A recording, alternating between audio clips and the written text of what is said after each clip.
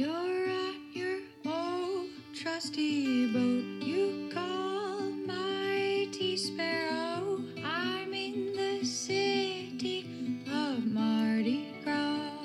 Welcome to the Sailing into Oblivion podcast, where we sit down with everyday people who do extraordinary things. I'm your host, Jerome Rand. Hey everybody, welcome to the show. Today I sit down with friend of the show, Dobbs. He is back. Yes, he was very, very coincidentally in Michigan, in Dexter, when I came down for my talk. He was only up here on a little kind of vacation from the BVI down there, where he's been since, that's I think 7 or 8 years now. But always a pleasure to have him on the show, full of enthusiasm, full of information about the BVI. We're going to talk about how that's made its recovery back into pretty much full swing. Then we just sort of hit on some topics kind of all over the place, from my presentations to just about anything. Love having him on the show. Really just a great guy and an awesome friend who I definitely look up to, man. He's absolutely killing it in every endeavor that he's doing, and it's always just a pleasure to sit down and have an uninterrupted hour with this young man. So always great to see him and how he is just really killing it at life, and really, really awesome. But before we start the show, like I always say, if you want to become part of the supporting crew, the family, the Patreon family, follow the link in the description, and you too could help support this show and support, honestly, the next adventures that are coming up down the line.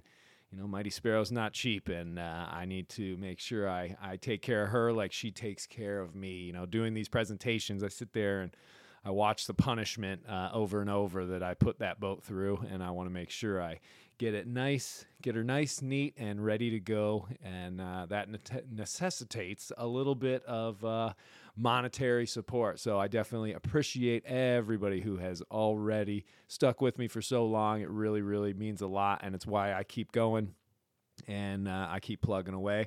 Obviously, we still got the merch line. I'm wearing one of the shirts right now. The fit is so lovely. These T-shirts, I tell you, they're just the right kind. They're not too big, not too sloppy, anything like that. And I have them in 7 different lines. So pretty cool stuff. You can follow the link for those. Other than that, if you want to reach out to the show, sailingintooblivion.com. and follow the podcast link and contact the show. Those go directly to me. And one more time, another shout out for Sail Junkie.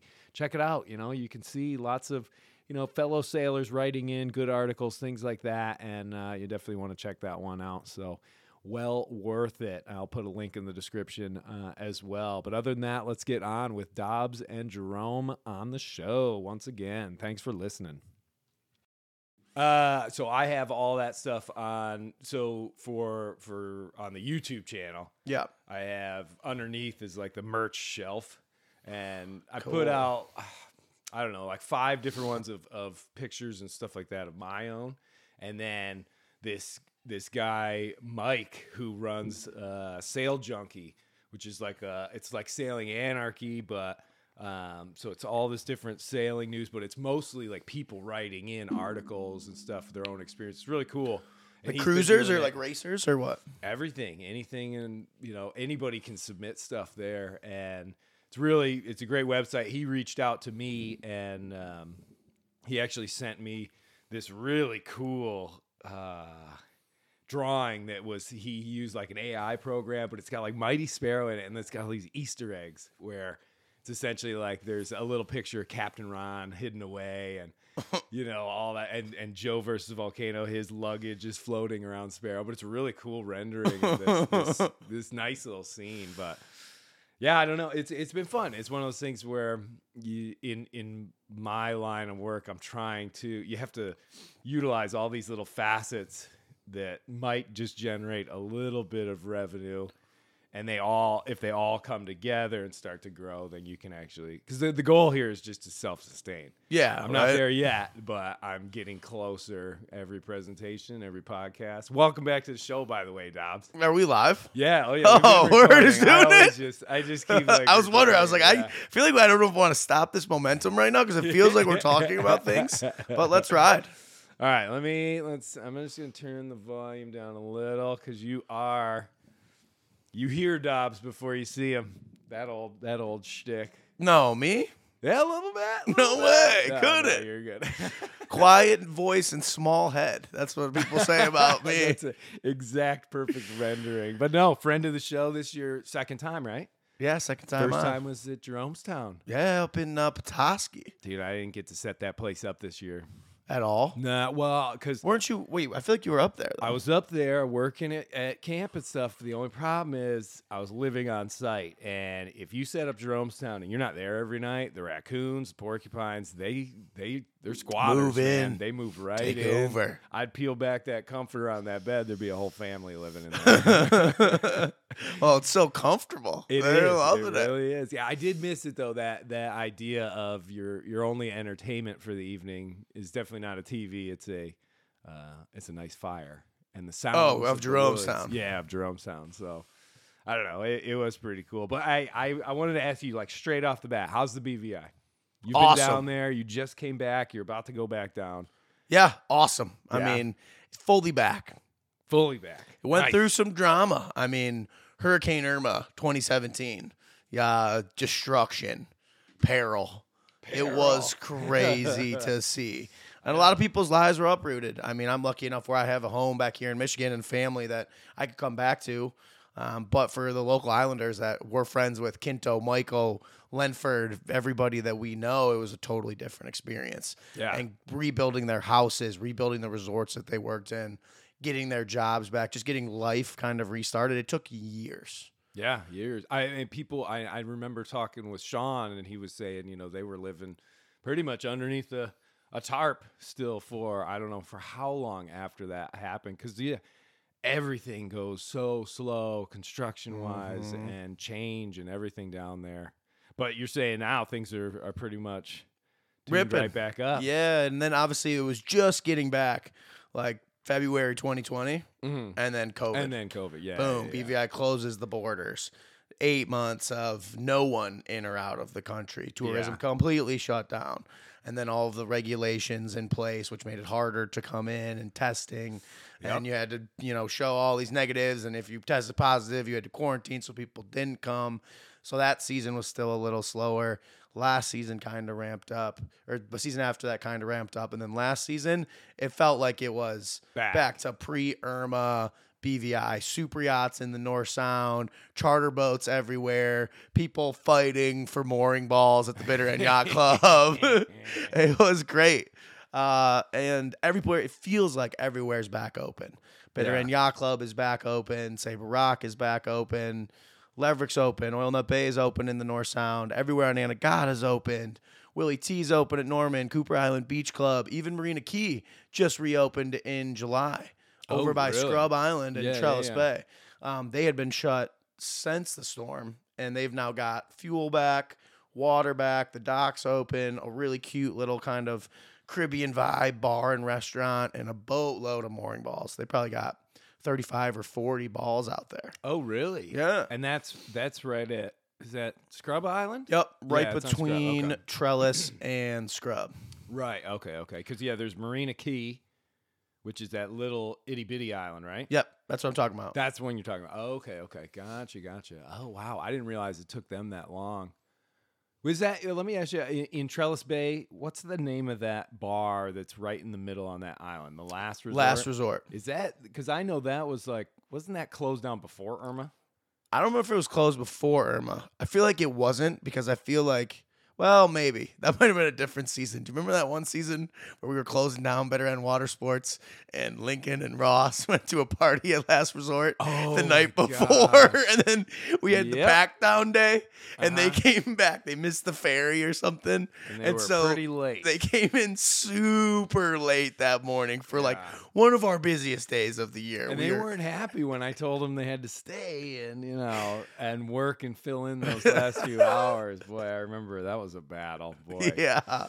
Yeah, hey, it's never the easiest thing running a team like that. So I remember that it was at least open then. I don't know if it closed before Irma, but no, that place is still completely shut down. Funny story about that, though. There is a wrecked West Sail 32 Yes. sitting on Last Resort. I remember who bought that. I don't want to shout any names out or anything like that, but yeah, it was purchased pretty much within months, and then months before the hurricane came, and then it did. It ended up getting wrecked, but it was in pretty rough shape at the start. For sure. Most of the West Sails that are just changing hands over and over, it's really just the hull you're trying to buy. But yeah, I remember seeing that when I was down there. I was like, oh no, it's a little heart wrenching when you see one of your boats, because the West Sail group and the West Sail family, they're like our kids.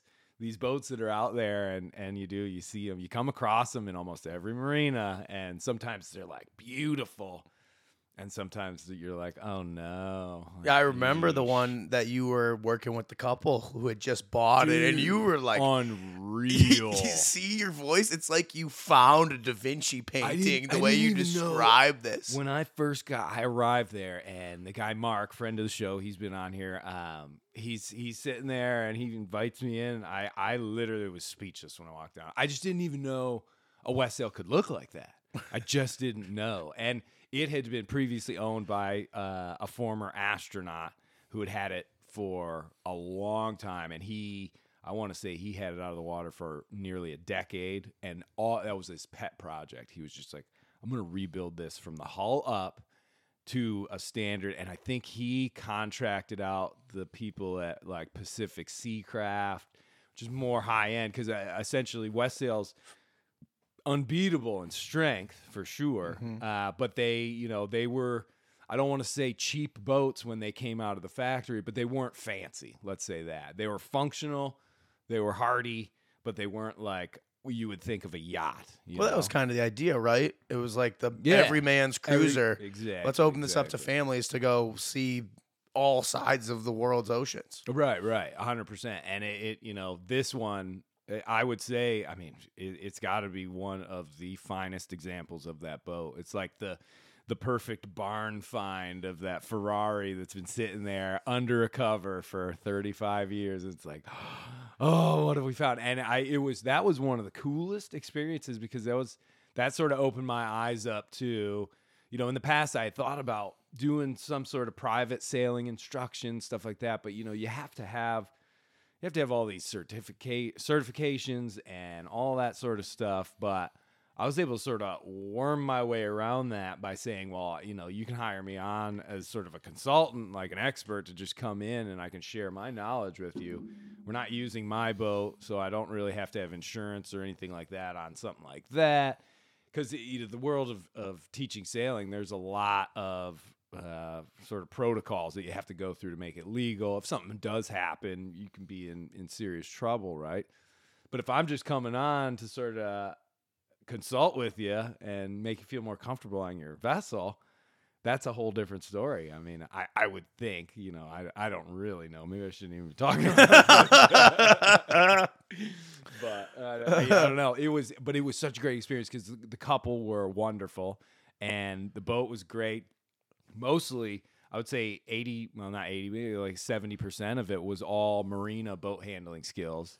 And it was great because that marina and that dock and those piers were they're sort of the nightmare situation where, the ideal situation is you have your boat docked up on the face dock on the end of a pier. It's super easy to get in and out, and you can do it in any conditions. Well, theirs was like 7 piers deep, way in a very tiny fairway, and you have, instead of a big nice finger pier, you have a little 10-foot section that's super narrow and tippy that's connected to a piling, and you have to tie off onto the 2 pilings as you come in, and it's like it was like the challenge course. And yeah, it sounds like a labyrinth. Yeah, it was like getting these guys comfortable to feel, or getting them to feel comfortable being able to go in and practice and stuff. And that was the goal. I've always said that with sailing instruction, I'm not here to make you the greatest sailor. If you're starting at ground zero, you're essentially, I'm trying to get you comfortable to go out and practice and become the sailor you want to be.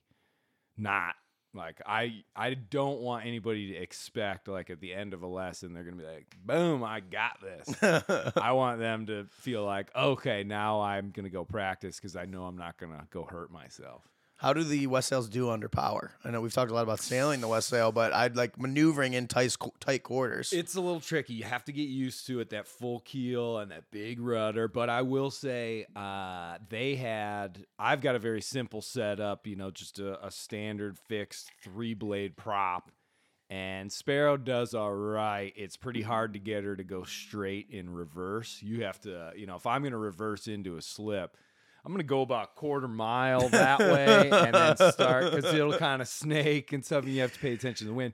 It's like a tank. Yeah. Just got to get her rolling a little bit. Exactly. Kind of like Cosmic Warlord. Remember that? Of course. It had the folding racing prop, and you put that in reverse, and like nothing happened for about 27 minutes, and then you would slowly go. But they had a nicer engine for sure. I don't think it was any more powerful, but the prop that they had, I believe it's called a max prop. I could be wrong on that, but it essentially, when you put it in reverse, the blades just flip. And for whatever reason, it was really nice. You were able to use, there's a thing called prop walk where when you put it in reverse, the prop's spinning one way, and it actually kind of acts like it's gripping the water, and it'll pull the boat or the stern of the boat in that direction, only for a little bit until it gains some speed.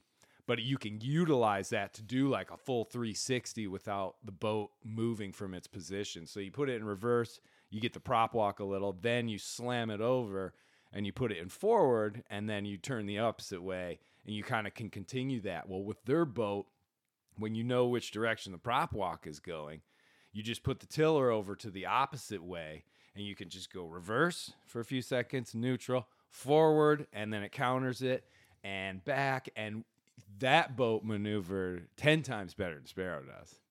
Like, I can't do that with my boat. But you think that was the prop? I'm pretty Is sure there a it was difference? the prop. Yeah. I mean, it has to be because our hulls were identical. They didn't have any of the fancy. There's I believe I can't remember the guy's name, but somebody won the Transpac on corrected time in a West Sail back in the 90s. Yeah, I remember hearing about this. And he had done this modification where he essentially filled in the gaps in between the hull and the rudder, because there's these big gudgeons and that connect the rudder to the hull, and they're super oversized on a West Sail, and there's bolts that stick out. Which we like for a long distance you definitely ocean want it. Cruiser. But if you can get a nice flush, beautiful line Speed. and that gap, there's like an inch wide gap in between the rudder and the hull. And so that creates a bunch of turbulence. So essentially he does this modification, with like foam and fiberglass or whatever, and fills all that in so it's just one smooth, beautiful thing, just like, any racing yacht would be. I think he gained like a half a knot or a knot of boat speed overall. Which made a huge difference for the, rating on a West Sail Oh over my a gosh, race like yeah. the Transpac. I mean, obviously the guy won the thing. And it had never, it had never been done before. He was a pioneer of it. So essentially, he was working off the original rating, which is a boat that has a hull speed of, let's say, 5 knots, but now he's getting 6, which might not sound like much, but if 1 knot off of that, that's another like 20% of boat speed. That's huge over a long distance ocean race like that. So I thought about doing it. You did? I did. I wanted to. I just never. Before the big trip, or at what point? Not the big trip. I think it was for the second trip, but everything was so sort of last minute because trying to get permission to go through the Northwest Passage and all that sort of stuff. As soon as they gave it to me, I had only like a month or a couple extra weeks of prep time, and I was more concerned about the ice. So I had to protect the bobstay where, there's a big fat wire that comes from the tip of the bowsprit down to the hull. And if I'm plunging through ice, that thing will get mangled up. And yeah. So some of the experts that were looking at my boat, they were like, yeah, that you definitely have to. And I ended up cutting up a big rigs tire and through bolting a couple layers of that right at that little pinch point. So really? Up on the bow? Uh-huh. Yeah, you just had tire around the bowsprit of Sparrow? But I had, it oh, was man, like, that's how you know a boat's going into the thick of it. You see the guy pulling out of the marina with the tires, Captain Ron style. You know he's going somewhere. Hey, throw them rubber bumper things over. Yeah, it was pretty crazy. But yeah, I don't know. It's just one of those things. To back to our original point, like it was really cool to go and hop on that boat and just see the possibilities. Because Sparrow's very basic, and when it's in offshore super long distance mode, and I build that big cabinet in, you just feel like you're in a capsule that's got a purpose, I guess. But I don't worry about where I'm setting my cup of coffee down. Of course. I got on this boat and I was like, I don't want to touch anything. I put sunscreen on. I don't want to accidentally rub against some of this because the varnish was just perfect. Yeah, I remember seeing some of the videos. Oh, smokes, yeah. And I think there's something to be said for having that. But at the same time, with my experiences now, I see that as just like, oh, that's a lot of upkeep and well worth it. But even when I used to have those Boston Whalers and I'd paint them all fancy with the maize and blue colors, put a sticker on, it was always great because it was like, man, that is a hot looking boat. It looked like a little Ferrari or a little Lotus or something. But that you had to keep cleaning it. And then at the end of the season, when it's all dinged up and you don't have to worry about it, you just hop in and out of it. And I think, if I'm going to be honest, that's my style. A little more of a utility. Yeah. Let's just go anywhere. Let's hop in. Let's not worry about keeping the thing cherry. I mean, come on. Yeah, you should see the condition of my new boat that I got down in the BVI. Oh, do tell. So I just picked up hilariously, I mean, you were always like, I couldn't live here and not have a boat. Gotta have a boat. That was always your both. setup. Yeah. So I followed your advice. The budget was a little lower. Unfortunately, the dream boat was a 15-foot Boston Whaler. Yeah. Couldn't quite afford that. Right. So right. what I bought first was a 10-foot dinghy. Yeah. Rubber rib with a Tiller old, drive. And no, everything? well, that's the fun part. That's where Bronco Billy, as it's fondly called, becomes exciting. So on the back, it had one of those old school 30 Yamaha 2-strokes. Okay, a lot of power. Lot of power on a 10-foot rib. And this thing, I mean, it wouldn't start on the first pull. She took a little bit to warm up. Mm-hmm. But when she started, just like me, you weren't sneaking up on anybody. This thing's throttling. Little smoke coming out. Love that smell of 2-stroke in the morning. I'd wake up all Electric Bay every time I started my boat going into work.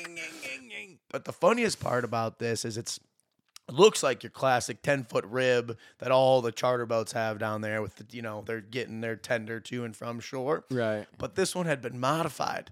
And so in the front, it has a huge storage compartment. Okay. And then it's got an actual steering wheel and a throttle and then a saddle seat down the middle. Oh, wow. And this guy was using them for island tours based out of Nanny Key. Uh-huh. He was like, locals would sign up for $125 and he'd take them to literally, he'd go all across the Willie T and Norman Island on flat days on these, but he was like, it got too crazy. It was like people were coming, falling off of that thing. Yeah, exactly. And so he sold them, and I got my hands on one, and it was an epically hilarious North Sound runabout. Oh, I'm sure. This thing was great and so fun to drive. I mean, certainly dangerous. Yeah. Way overpowered. You had to have that kill cord on. You could definitely get launched. He's got like a jet ski in a way. Yeah, right? That was what everybody said. Either looks like a jet ski or a tennis shoe cruising around the North Sound. A tennis shoe. Yeah. That's what it looks like. So I actually still have that. It's going to be for sale if anyone in the British Virgin Islands is listening and wants to buy a 10-foot jet ski. I'm selling it because I just picked up a 15-foot rib. Oh, nice. Charter boat was selling it as their old tender. They're upgrading for next season. And so they were giving it away basically. And I heard about it. And so I jumped on the opportunity.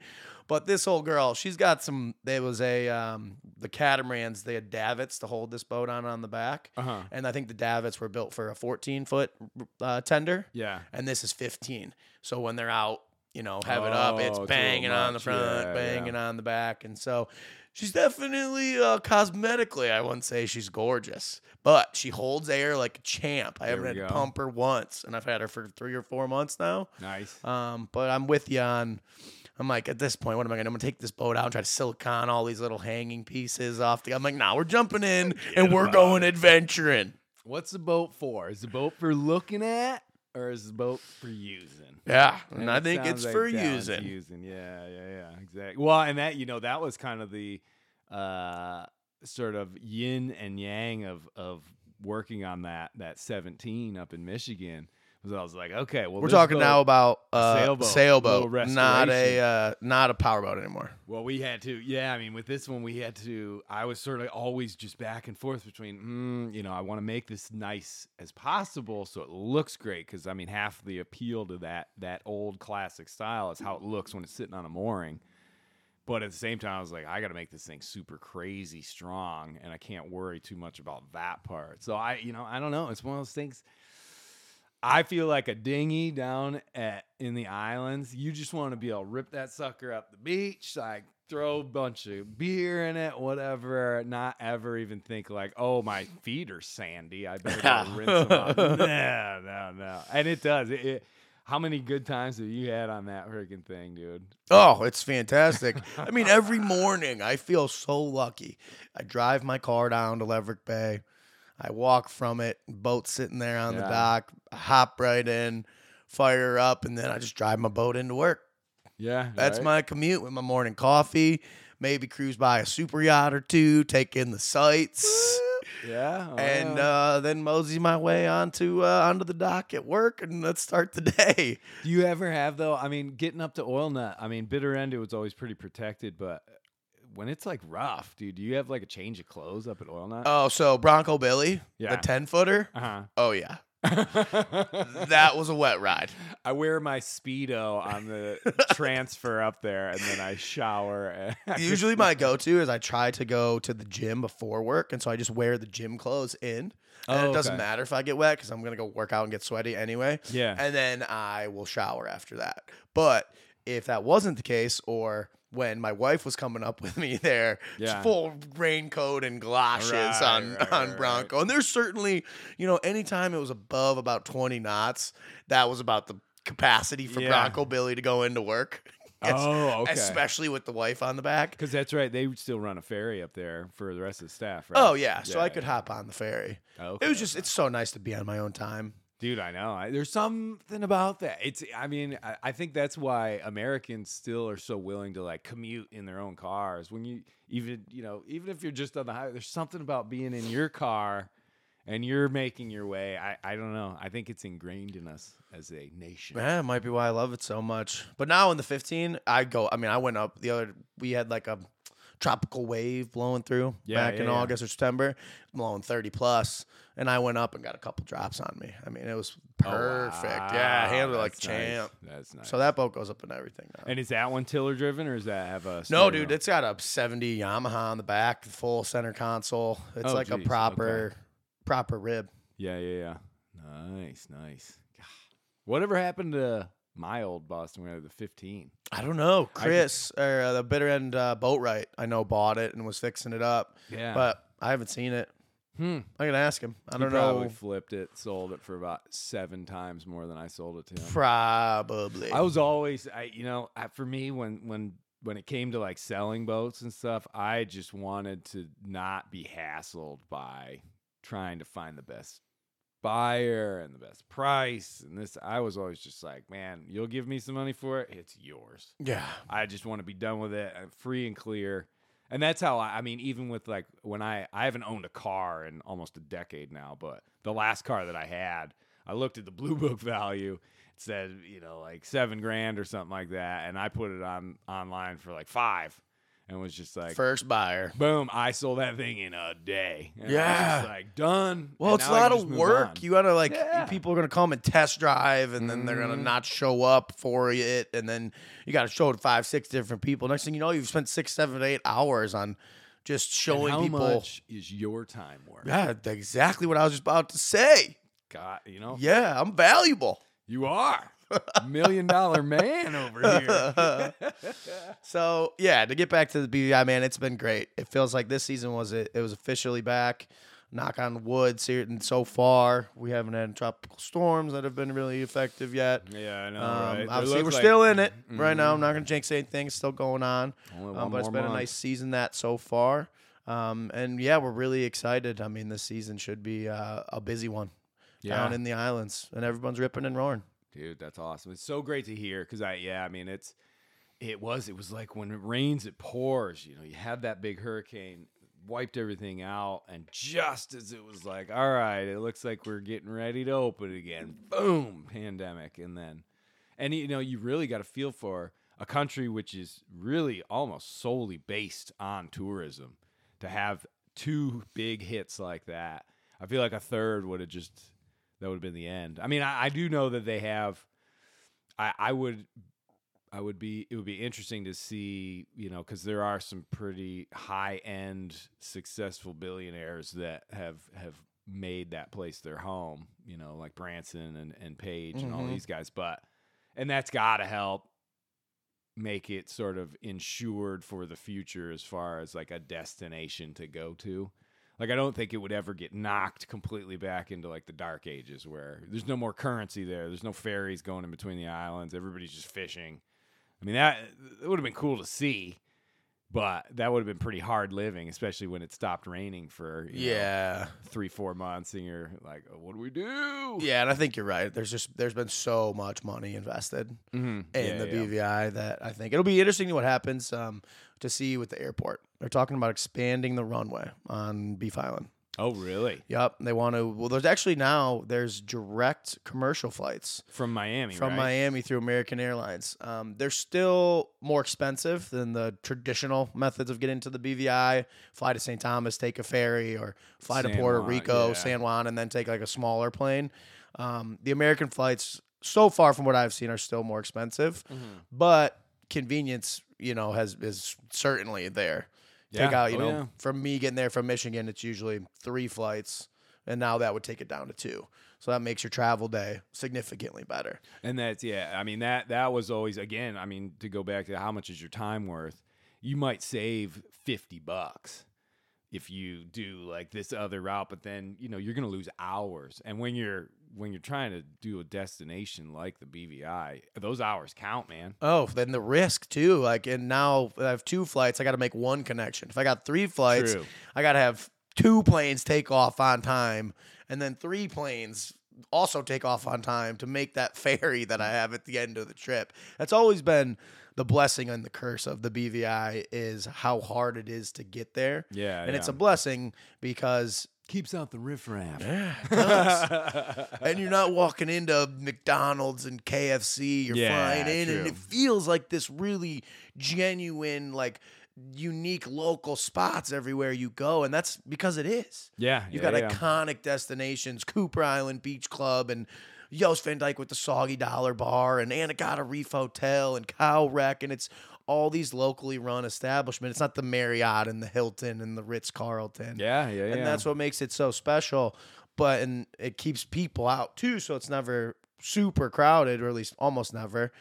But the curse is that it's a pain in the butt. You got to work to get down there.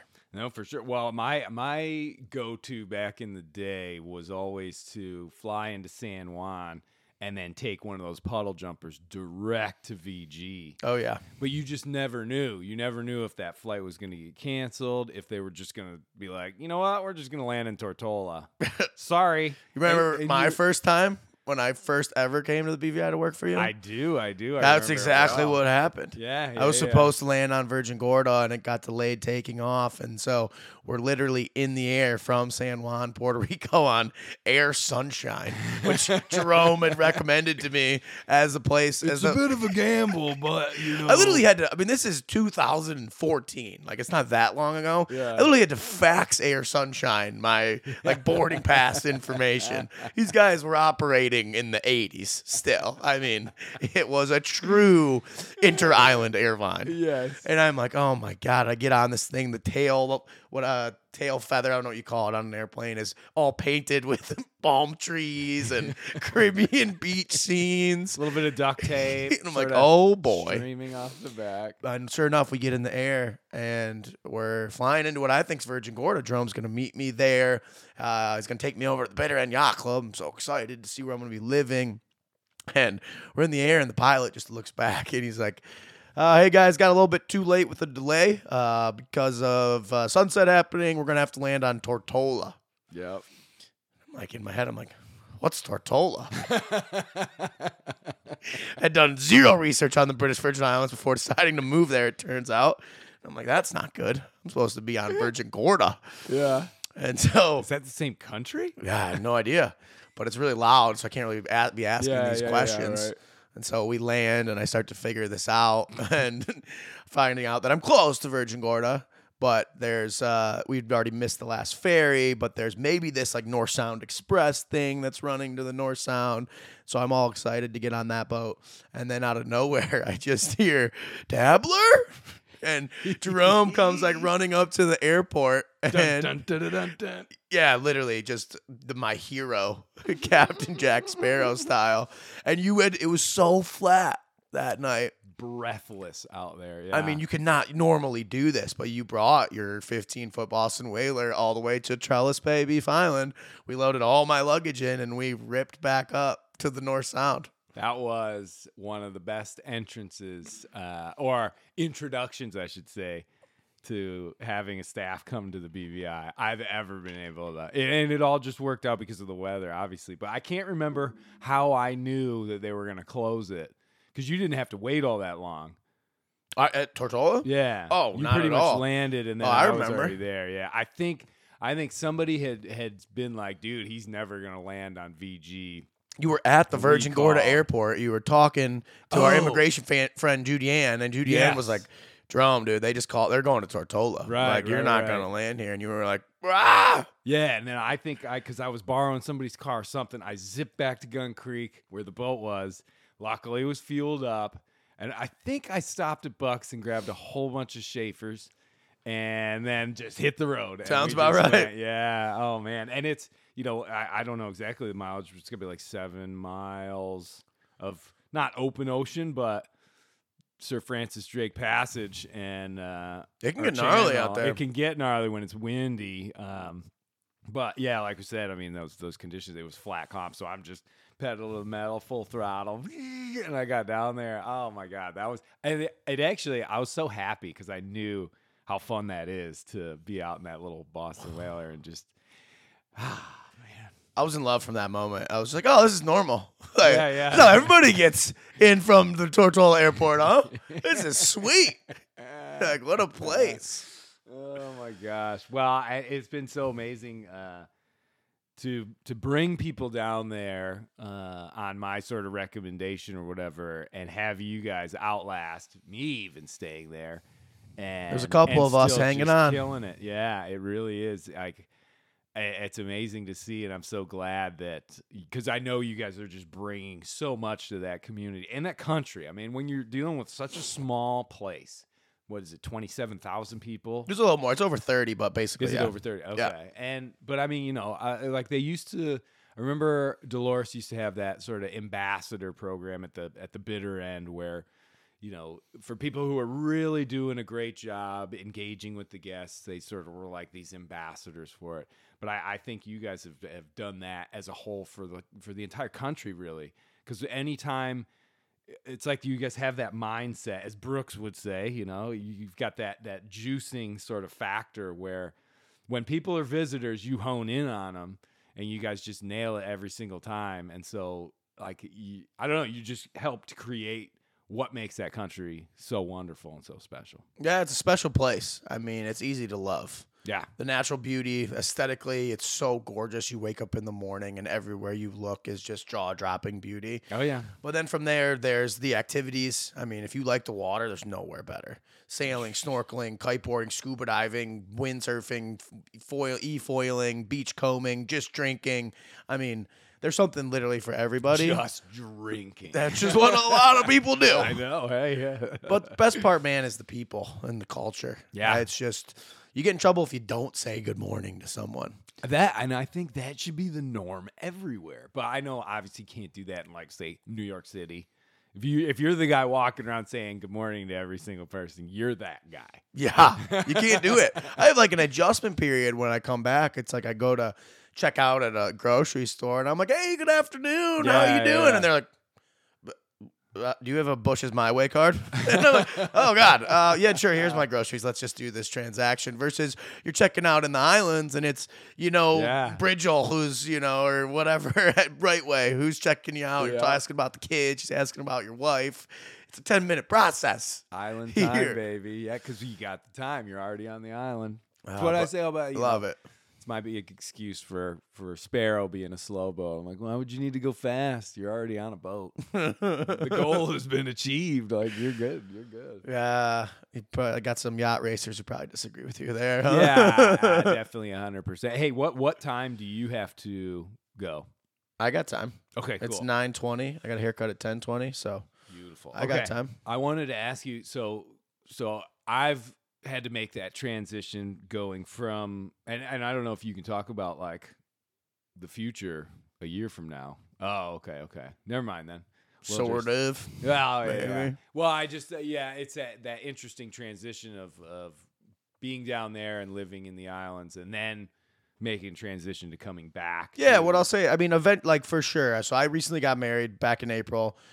Fun story. I am from Dexter, Michigan, just outside Ann Arbor, born and raised here. Shout out Dexter. And that's where we are right now, actually. Which is fantastic. A lovely home. Yeah, it's pretty cool. I'm on like a 2-week holiday from the BVI right now, and what a chance that you're doing your speaking tour and you end up at the Dexter District Library doing this incredible speech last night about your sailing adventures and life lessons, and it just happened to coincide with when I'm back. That was so special. Very special for me too, man. Seriously. So that was cool. But what I will say is that I got married, fell in love. I met a girl from Grand Rapids, Michigan. Wait, no, was it in that order? What? No. Got married and then you fell in love? Oh, no. We'll flip those. Let's flip those around. And I took a chance, man, Yeah. You gotta roll the dice. And so far, so good. I don't think Morgan's going to listen to this anyway, so we're probably safe. She gets enough of you already, I think. But a funny story is that I fell in love with a girl from Grand Rapids, Michigan, but we met at a Sabre Rock happy hour down in the British Virgin Islands. Crazy. Which is crazy. But like we love the BVI. We love living on Virgin Gorda. Long term, our plan is to move back to Michigan. This is where our families are. This is where we grew up. We love it here. And this is where we want to raise our families and have a house and establish our life eventually. Yeah. Yeah. Okay. Sorry, go ahead. And it's going to be an adjustment for me in a big way. Huge Like way. just what do I do during winter? Yeah, that one's a little tricky. You have to get a little creative, for sure. And the pace of life definitely. So that as being somebody who's spent not an entire winter, but at least like 3 to 4 months up in northern Michigan over the last bunch of years, trying to do things like work on these other books and other projects. So you're saying I got to become an author? Well, I'm saying you definitely have to have, if you don't have a job per se that's keeping you busy 8 hours every single day sort of thing, having something else that you can feel productive, not just like a hobby, but something, I don't know. I mean, that's where things like the podcast and sort of some of the content creation, but more for me, I mean, I've got like 3 different books that I've had to shelve because, life gets in the way and jobs get in the way, trying to like work an 8-hour day and then continue to write a book and stuff. It's almost impossible if you're trying to actually make something that's good. You need that time where you can dedicate the first 4 hours of your day to that to really create something that's kind of nice. But having those projects is what saves. If I just went up to northern Michigan and didn't really have anything to do, I think I would I'd go Jack Nicklaus The Shining. Well, that's good advice. Are you still writing right now? Now that you've done, you're not working 8 hours a day anymore. You're really building the speaking tour and the full Sailing into Oblivion brand here. Are you doing art and stuff right now? Right now, the focus is the talks and the podcast. That's the main thing. And then once I sort of settle into exactly what's going to happen in the winter, that's when it'll sort of transition. Because typically, like the presentations and stuff are great for the summer and the fall, and you might get a couple in the wintertime. But typically, the fall is like the really for what I've found, at least for my clientele, that's when they're trying to do these wrap-up events and things. I'm hoping to expand that, obviously. But the podcast will just be ongoing. I'm always just going to keep doing that because it's just nice to be able to sit down and chat with somebody. But for, when I wrote Sailing into Oblivion, I went down to the Caribbean and I sat on anchor, and that's what I did. I did 4 hours of that every single day without interruption, like not until it was finished, until I typed that last page. And that was the only way I could do it. All the other books, I have the addendum to it, which is basically the log book and the journal in all its entirety, and all the information. That was what I have that I'm trying to work on. And then there's a book about the doldrums, and then I don't know, the AT book. I started writing that. I have like 50,000 words or something. You started writing or in logs? No, that I wrote already. Yeah. And the only problem is I went back through because I got sort of a bit of writer's block as I got into the last few states. And, I kind of was like, well, I don't want to waste my time. I'm going to just go back and I'll start editing and stuff. And I started reading this thing. And I was like, this is the most boring book I have ever read in my life. You bored yourself? Oh, my God. That's not a great sign. Well, and I thought back to Sailing into Oblivion and how I kind of broke it up with that narration a little bit of there's the log entries that take you from the knockdown on March 17th to getting to like Cape Horn and all that. That's intermixed with the rest of the story. Well, I was like, man, I got to come up with some sort of shtick for this book. There's got to be something I can intermingle. And I thought about, the camping stories that are really funny, but that me and the guys would go out when I first started camping when I was like 18, and I had no idea what I was doing. I'm trying to learn. And there were, it's a compilation of me like getting lost in the woods, that story. And then, do a chapter of the AT. And then the next one would be like, oh, well, remember that time that I camped in a hole and it started raining. And I was basically sitting there for 5 hours just waiting. That sort of stuff. But the point is, though, is what would happen is I'd get pretty far into these projects and then I'd have to go get a job just to be able to feed myself. And then, I don't know, it's just... For me, and I know there's incredible people out there that can handle just doing this massive amount, juggling all these things. But I find that, at least with the writing projects, having, a couple of months where you can just do that and focus entirely on that, that's what I need to be able to actually complete those. Do you enjoy the process of writing, or is it like, do you find it demanding? I mean, it feels like to me to try to write a book would be a gigantic undertaking. It would stress me to the moon. It's a little bit daunting sometimes when you have those pitfalls of a bit of writer's block and you're not feeling creative. But when you do have that time, I just sort of my mantra was that, hey, I'm sitting in the Caribbean, I'm on anchor, I'm on this boat, and for the next 4 hours, I'm just going to be trying to write some stuff out. That's not a bad way to spend a day. And then I get the whole rest of the day off. And so I kind of tried to trick my brain into thinking, okay, yeah, this is fun. But yeah, I mean, when you're trying to do other stuff and then you're trying to force yourself to write, that's pretty difficult. I was very lucky as well because I had the journals, I had the logbook, so I had a lot of information to sort of go off. I couldn't imagine just trying to create a fictional story. I think would be really, really hard. I've got a friend of mine, Barry, and he's been on the podcast. Yeah, Barry, he's got like 3 books. And it's this storyboard that he made up about this family that goes cruising, and there's intrigue and suspense and plots and all this sort of stuff. They're big, thick novels, and I'm just just totally fictional. Yeah, totally. And it just, I don't know, it was one of those things where I read the first one and I was like, holy cow, like, way to go, Barry. That's pretty impressive. And I think the first one's called Chicken of the Sea. And it's available on Amazon. Yeah, shout out Barry. Shout out Barry. Yeah. What's that? Does he have a last name? You remember? I can't remember. Barry, Chicken of the back Sea. On that. Find it on the Amazon. Pre-100 episode, something like that. But yeah, hey, don't you have a children's book? Well, you were telling that's- me about this a little bit. Yeah. Can we talk about that? I got the first of the bunch of illustrations back from the illustrator, this guy Alex, and he's fantastic. Like, I essentially he showed me a few examples, and I looked at it early on when we were trying to make these agreements for it because it's a 6-book series, and I had finished the manuscript quite a long time ago. We found my sister Ina, shout out Ina. We found she found the illustrator, introduced me, and then he shows me these examples. Okay, that's great, blah, blah, blah. And then I get super busy again. Once again, got to get this big job, working 100% of the time. And I said, I was like, listen, you're probably not even going to hear from me for the next 4 months until I finish this gig at camp. And lo and behold, I hit him up as soon as I finished and had a little time to breathe. And he had done quite a bit of work, and he's, for him, because there's no interaction, he's kind of like, well, I hope this is okay.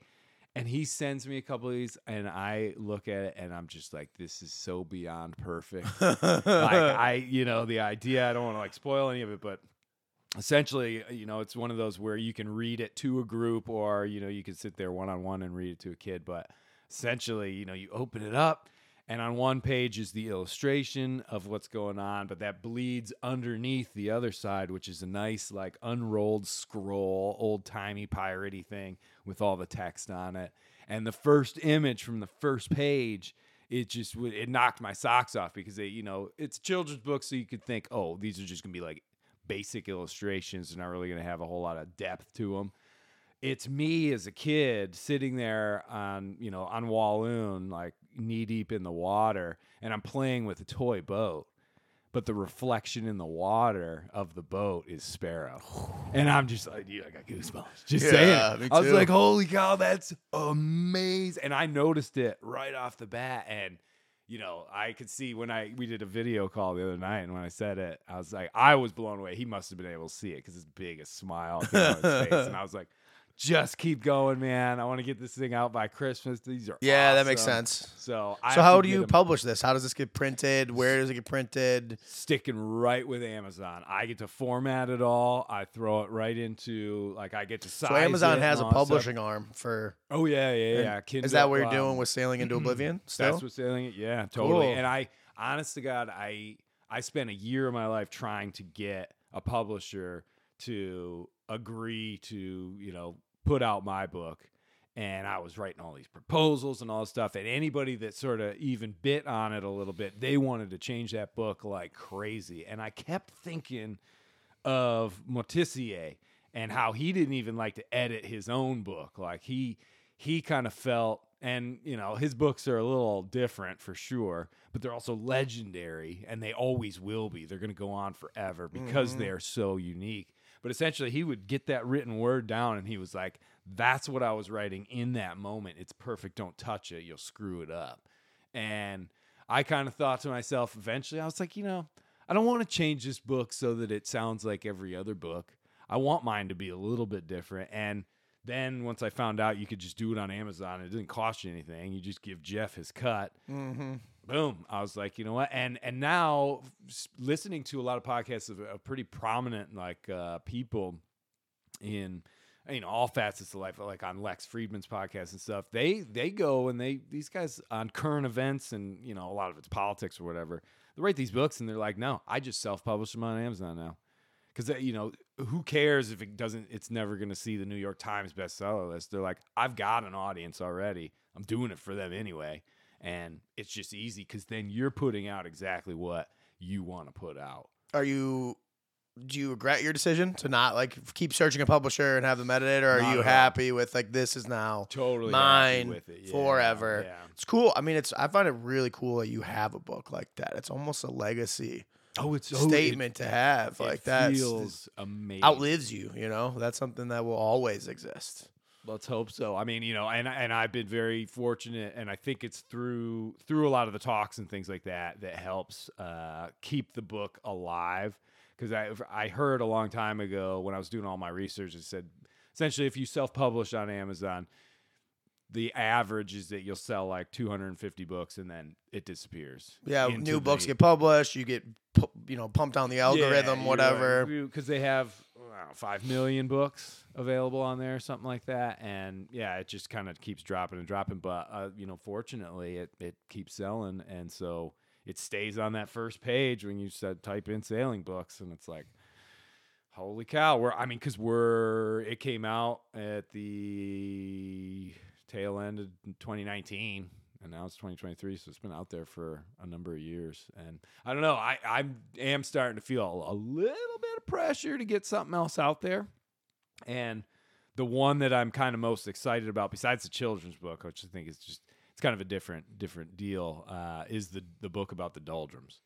Because, you've been talking about this one for a while. Yeah, well, the doldrums have always fascinated me, and this one will be a little bit more of a, I don't want to say professionally done book, but essentially, instead of just talking about my experiences in the doldrums, I want to actually get some of the research, some of the history, all that, because I want the reader to be able to not only experience it through what I went through crossing it, 7-8 times, but also I want them to get a nice little history lesson of the pitfalls, and because it's got such, and these ships are sailing down back when they didn't know what the heck was going on, and they're in the trade winds, just like, dude, Like awesome. blasting around. And then all of a sudden, boom, the wind quits, and they're floating there for days, and the water's, running out, and they're the horses are looking pretty tasty because the food's running, and the blistering sun, and they talk about these guys being down there and literally turning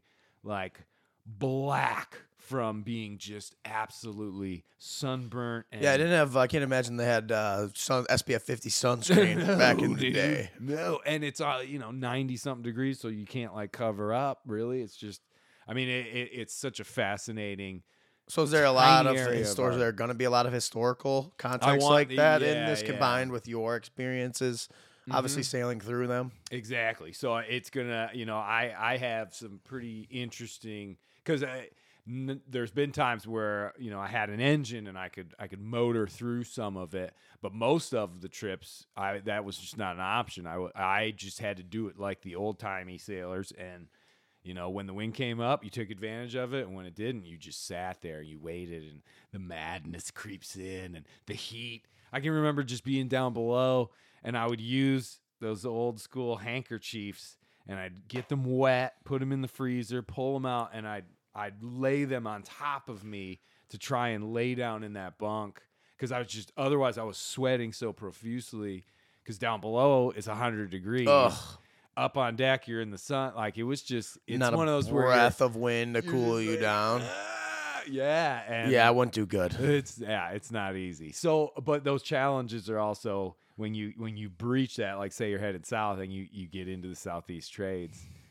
Glory. Is there ever a better feeling? Like, I remember me and my wife went on, this is not compared to that, but we went on like a 3-week camping trip in the America West. We're living out the back of a Jeep, seeing all these national parks. It was an awesome trip. We went and finally it was in like November though, so it was cold. Yeah. Cozying up every night in the back, which was great because there was no crowds. So I do recommend that in that month, but I think I do October next time. Kids are There you still go. in school, but Yeah, it's not yeah, quite yeah. so cold.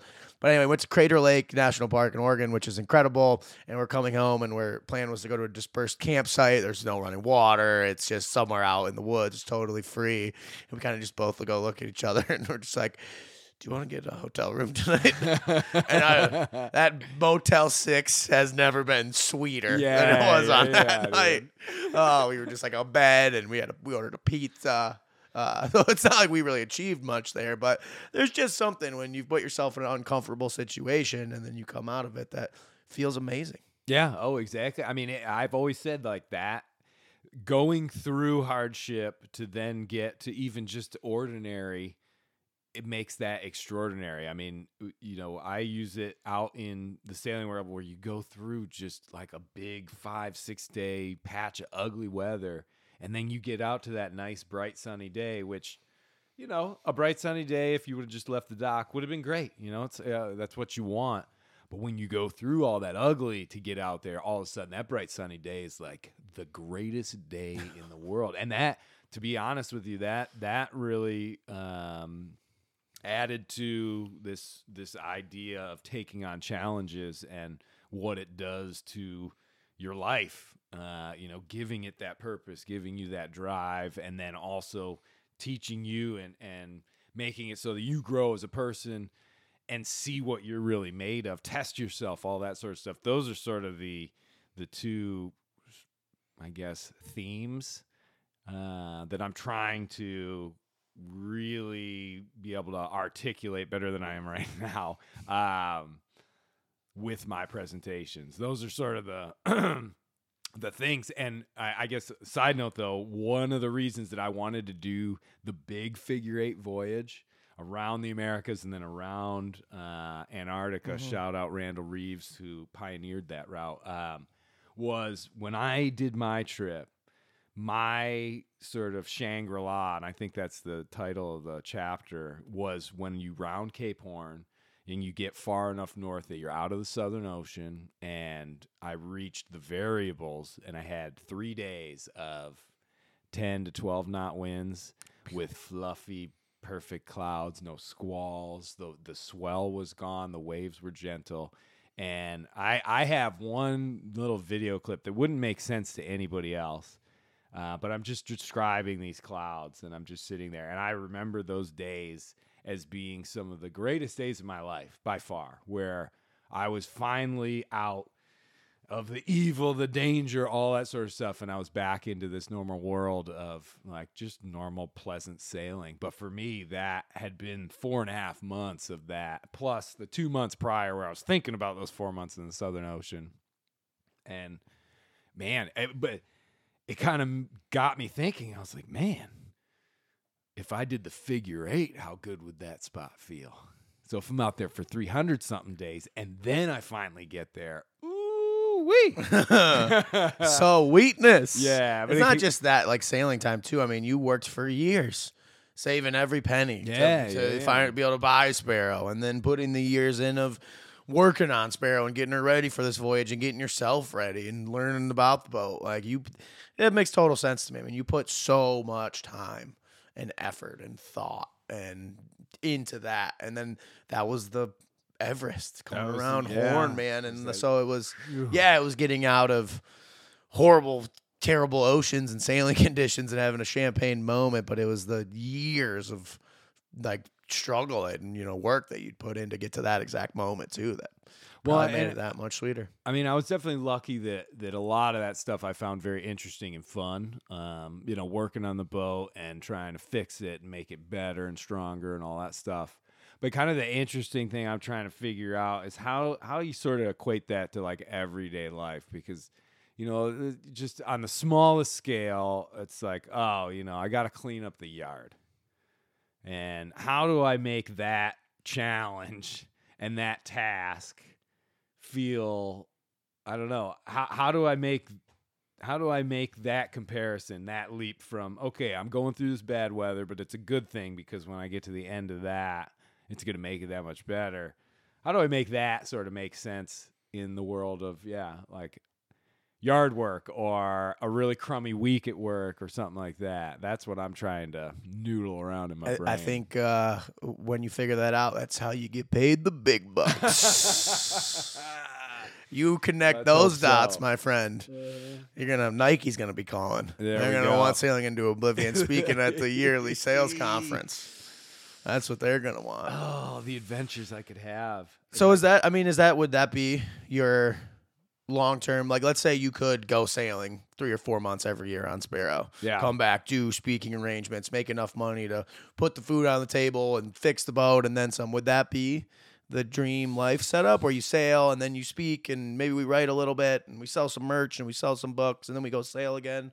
I think is that so. kind of long term? You'd love to still be on the water. Well, and still crossing oceans. I have this. I call it my retirement plan, but it wouldn't be retirement from all the stuff that I'm doing. It's just basically when I get to a point where it kind of becomes a little self-sustaining. It would be, and this is probably after maybe 1 or 2 other solo voyages, because I'm definitely not done with that on Sparrow. I have to prove to myself that last voyage didn't just end it all for me. And that's a mental game more than anything, I think. But essentially, the retirement plan was always, once I get to a point where I've done what I've wanted to do with Sparrow, it's time to pass that on to somebody else, somebody younger, who's ready, who's hungry, who needs to go out and have those experiences. And I'm probably going to give it away for a song, sort of thing.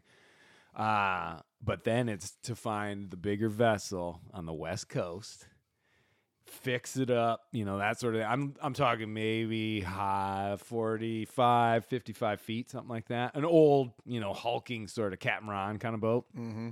Something strong, but needs a lot of work so I can get it cheap. Fix it up for a year or two, and then with other people on multiple legs of the journey, return, bring that boat all the way around the world back to the East Coast. So via the South Pacific and some of the very far-flung islands, Easter Island, places like that, through the Indian Ocean, around, obviously you got to go around Cape of Good Hope, but, stopping in places in South Africa and then slowly back up Caribbean to the East Coast. And I'm thinking 5-year trip, something like that. Stopping everywhere. Anybody can come along. Hello style, bringing sort of friends stuff. on. Exactly. And, it's not something, I don't ever really see myself transitioning from this like solo sailing YouTube guy who just puts his experiences out there for people to be able to either learn stuff or at least just see what it's like, to being sort of more in that sort of soap opera sailing, like on this episode we go from blah blah, which are fine. I think they're really entertaining and stuff like that, but it's just not something I want to do with my time. But it's a lot of, that's a full time. Ton of work. You don't have time. Job. They're not writing books, and like that's the amount of editing that goes. They're like movies. The guys now on YouTube have incredibly high quality, and the competition that they're facing. There's a ton of these channels out there, so you have to deliver to that quality of. These guys got $10,000 cameras and they're filming on. Like I know, it's 360 cameras. Yeah, it's full on video. They're full on videographers now, so it's impressive. But I put a lot of respect into the amount of work that goes into what those channels are putting out too. Oh yeah, and it's for me, it's one of those things where I'm in that experience to be fully immersed in it. And if I got the sense of mind to clip a GoPro on the back while I'm about to go catch some rain out of my sail, that I can handle.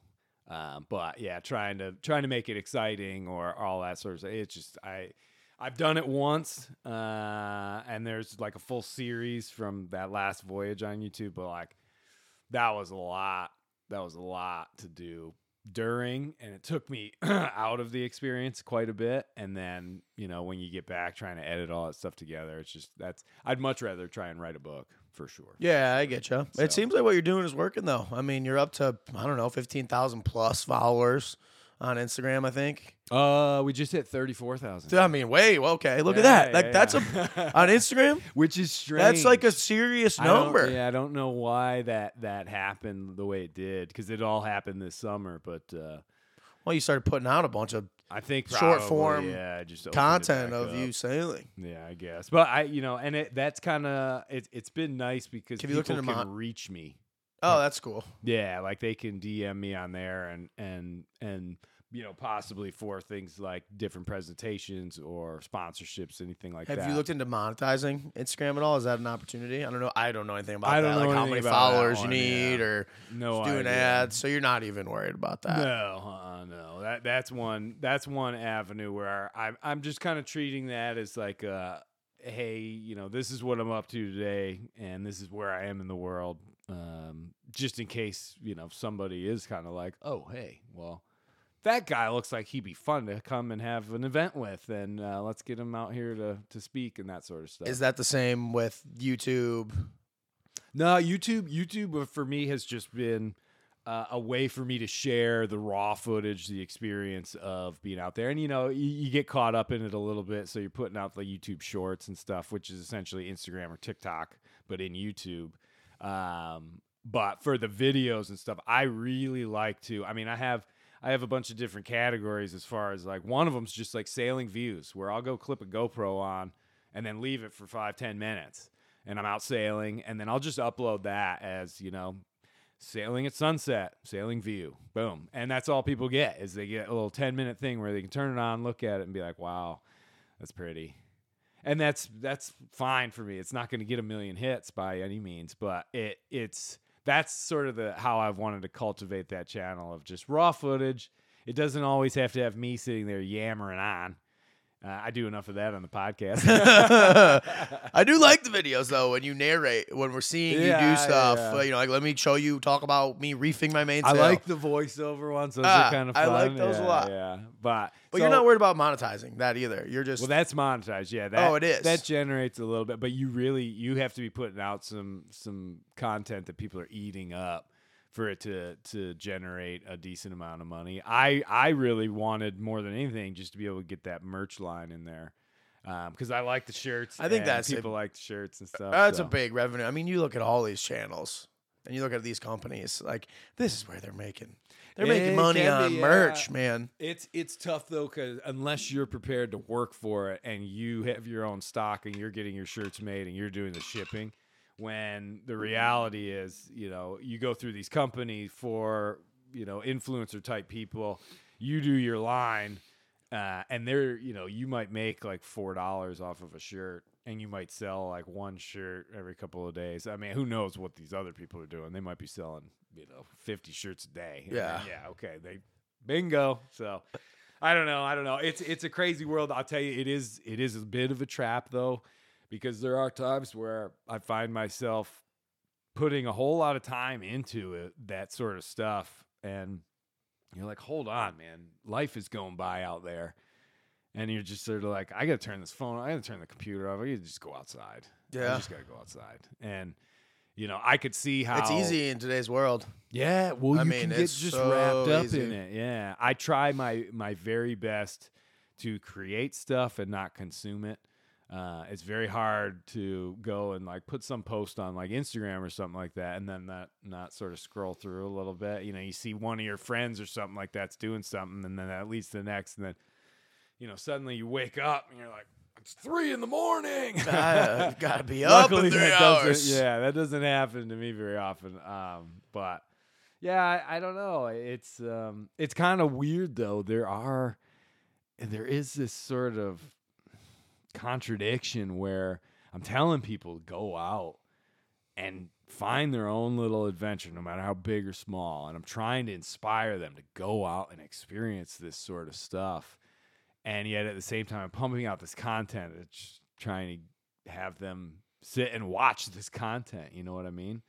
So it's kind of like I don't know. I've always struggled with that a little bit. And there's been times where I'm like, I should just shut all this stuff off. Disappear the channels, disappear the Instagram, all that stuff, and like force people to go out. But that's, I don't know. No, I understand the conflict that you're having, but the problem is then you're not gonna be able to reach them with your message. With the bigger message that you're not being able to share. This is how you're gonna get your word across in today's world. And if you don't do that, I think you're gonna sell yourself short and not reach people. And the real power is I think you're going to empower. Going to your speech last night, I mean, it was awesome. You saw my buddy when we were sitting at dinner. He was pretty stoked. He was super stoked. I mean, to the point of he took the message out of it and he summed it up beautifully. He was like, I loved how you wrapped it all together. And you talked about this sailing story, but you said you're going to go through the rough seas to earn the beautiful days. Yeah. And that was I thought it was a poetic way of saying everything you said in that hour-long talk. And I personally believe that that's where your real power is in this motivational speaking, that you tie back to the adventures that you've been on. And no offense, I don't think your 2-minute sailing video on YouTube is going to change someone to be like, yes, challenge and adventure. But I think that video is maybe how you get in front of someone. Right. Do that because you're such an engaging person with true. This amazing personality and amazing story to tell. And I think you're really starting to fine tune this speech into a way now. I've seen you last night that it does that. It was a motivating experience. Not only to get outside for me, for someone who loves sailing. I was like, I want to get back on the water now. Maybe not do that. Maybe not that water. Yeah, but I want to go hobie sailing. Yeah, right. And but also, I mean, you brought it back to just every day overcoming whatever someone might be dealing with. And I think there's a real opportunity for you, man. Well, thank you, Dabbler. I appreciate that, man. I'm just going to keep on plugging away and keep trying because I definitely believe in it, and I think there is something to be said for having having your own thing. I mean, I love working for other people and representing a company like Bitter End and stuff. That was 10 of the best years I'll ever have, and I'll always think so fondly of them for sure. And who knows, you may end up back there for a little bit, but there's something, and I don't know if it's getting older and you start thinking about this more, but when you create something on your own that's helping you sort of, create a living, it's hard. It's a risk. You never know what's going to happen, but if it does sort of work, I think it's something you can be very proud of. And that's what I'm trying to do at this point. Well, good luck. I believe in you. Thank you, Dabbler, and thank you for coming on, man, dude. Like, friend of the pod. Yeah, dude, I love doing these this podcast. And I will say, just side note, like I don't have my phone, but I received a great email, and I get these now more and more, where dude just is like, "Hey, I just want to let you know I finished this voyage," and it'll show like a map of the Atlantic, and he's like gone all the way around it. He's like, your podcast got me motivated to actually do it. I've been thinking about it for years. And he's like, dude, you said it enough times. And I was finally like, this is the year, and thank you. And I'm just like, if I can do that for one person, man, it's all been worth it, right? Changing the world. One person at a time. One wave at a time. All right, Dobbs. Well, other than that, man, have a safe trip back down to the BVI. Thanks. I go on Sunday. Dude, that's crazy. Are you excited to go back down? Always, yeah. Come on, dude. Well, I can't, I can't thank you enough for just all the years, dude. All the years. Many more to come. Many more to come. And I don't know. I'm trying to wrap this up somehow poetically, but I don't know. I can't. No, it's been great to see you. Yeah. What the universe bringing us together, dude. 1 week I'm here, you happen to be in Dexter. For each go our separate ways. It's pretty powerful stuff. Excellent. And pleasure was all mine. Thank you, Dobbs.